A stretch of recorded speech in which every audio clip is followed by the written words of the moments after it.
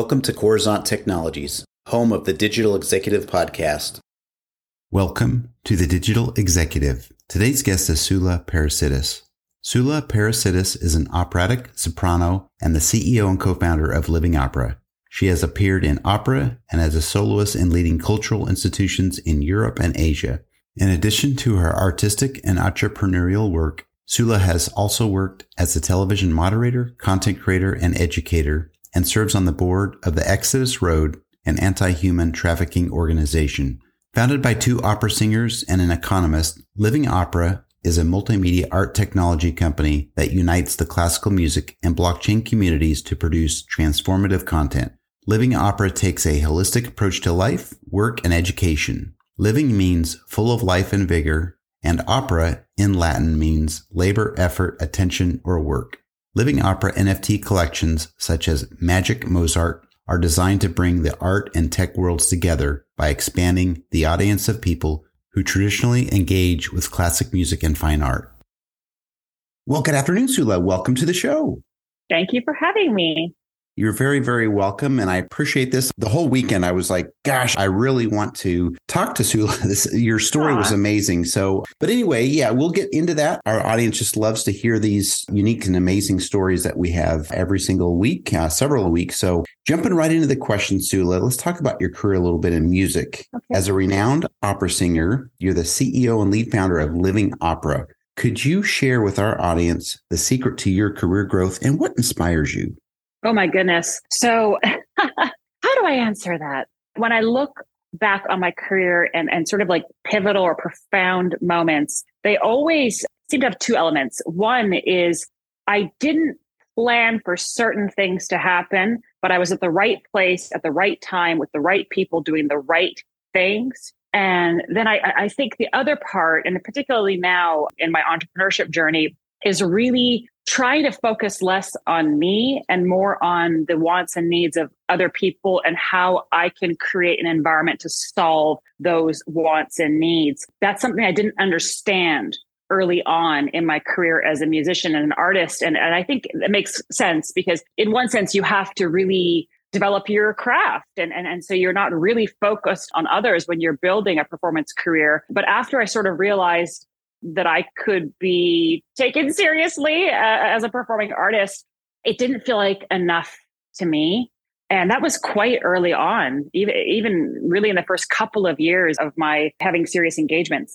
And I couldn't put my finger on why I felt like something was missing. But I realized for me when I started to create content for Living Opera, that it was because I really wanted a connection where I could see the growth in the lives of other people. And that has been what's brought the most expansion to my life, ensuring that what I do has at least some element that benefits others. Sorry, I've just been thinking in Greek, trying to think in Greek earlier today. I'm in Athens, Greece right now for an engagement. So my mind is like split in half right now.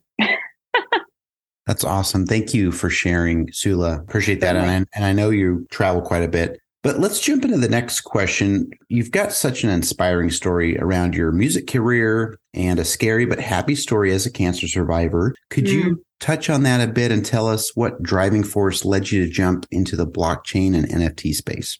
Yeah, certainly. So, it's funny because I didn't really think much about my experience having cancer, because in one sense, it was a long time ago. But when we were starting to build our first major project, Magic Mozart, which is a large-scale NFT collection, I realized that the genesis of this project really had to do with the beginnings of my career, because there was a local philanthropist that after I had survived cancer wanted to know, what's next, which is a terrible question to get when your life has basically fallen apart in one sense. When you're 23 and a singer going through something like that, you really feel like your life has fallen apart. When I thought about that question, what's next, I quickly put together some sort of a plan. I thought, okay, I'll go to Europe and I'll try to start up my career there. So that was my long and short answer. The local philanthropist liked my answer and funded my little humble project, which led to me being discovered and starting an international career in music. Much like seemingly random nature of how I started my performance career, it was kind of the same getting into the blockchain space. And this is where I have to just say, I'm approaching this with a large dose of humility, because I'm still very much an artist. And I certainly don't presume to come into this space and tell serious technologists, about their life's work. But my entry point into this space has an honest beginning, because I had attended Art Basel and NFT NYC at the end of 2021. Personally, just loved the energy around the technology community and the enthusiasm. And it really inspired me. But I didn't feel like I had an authentic way to come into the blockchain space. And that was important to me. When I was at those conferences, I kept hearing the term generative art. And I thought, like, what is generative art? Like, what does that mean? So, I just went into Google and I started Googling around. And when I put in the term generative art, the word name, I should say, Mozart popped up. And I learned that Mozart had actually created a generative music game in the 18th century. And when I saw that, I thought, oh my gosh, well, here is a clear entry point for me to bring classical music into the blockchain space in a novel but profound way. And that's how I really got started in trying to seriously build in this space.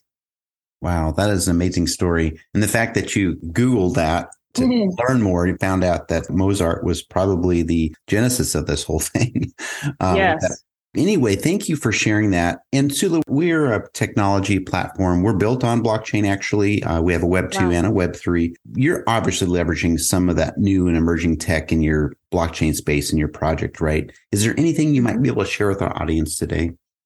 We're piloting, I'm sure something like this in terms of the structure exists, but I think what we're piloting that's kind of exciting, how we're using blockchain and NFTs might be a little bit different than some projects. Now, perhaps the way we're building it is probably straightforward, but we're building a DAO around Magic Mozart. And I'm not involved in the building of that, obviously not.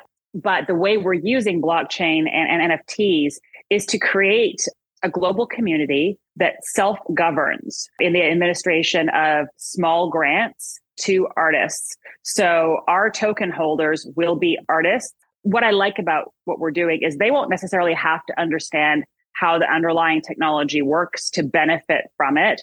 This is something that we're still building, by the way. So if anybody hears this and says, hey, I have a great idea for you, please feel free to let me know. But the way we're using blockchain is to really build on the community aspect. That's something that I really like about the whole Web3 movement, that it seems very much community based. And that's something that we've been building in Living Opera before we knew anything about blockchain. The way our DAO will function as soon as it's fully operational will be token holders have their Magic Mozart NFT. They complete entrepreneurship training that we provide them for free. They're issued a digital credential that lives on their profile with their token, and that's something that we're still building out. And then they will be able to vote within the DAO on the grants, and that's going to be done anonymously, so there's no bias and favoritism. And then we'll find out who is awarded a grant each month. And then at the end, the participants will create content to show not only how they use the money, but how the whole structure of the DAO works. And we're hoping that this might become like a new model that other arts organizations will adopt. That's awesome. And I appreciate you sharing that piece of it. There is, believe it or not, a lot of hype around the art space as far as NFTs and the technology. I've had several guests on the show that are in the art space in one form or another, and it's really a big thing. So thank you for sharing that. Yeah, certainly. Soula, last question here. Could you maybe share something from your career experience that might be helpful for those looking to grow their career in either music or entrepreneurship?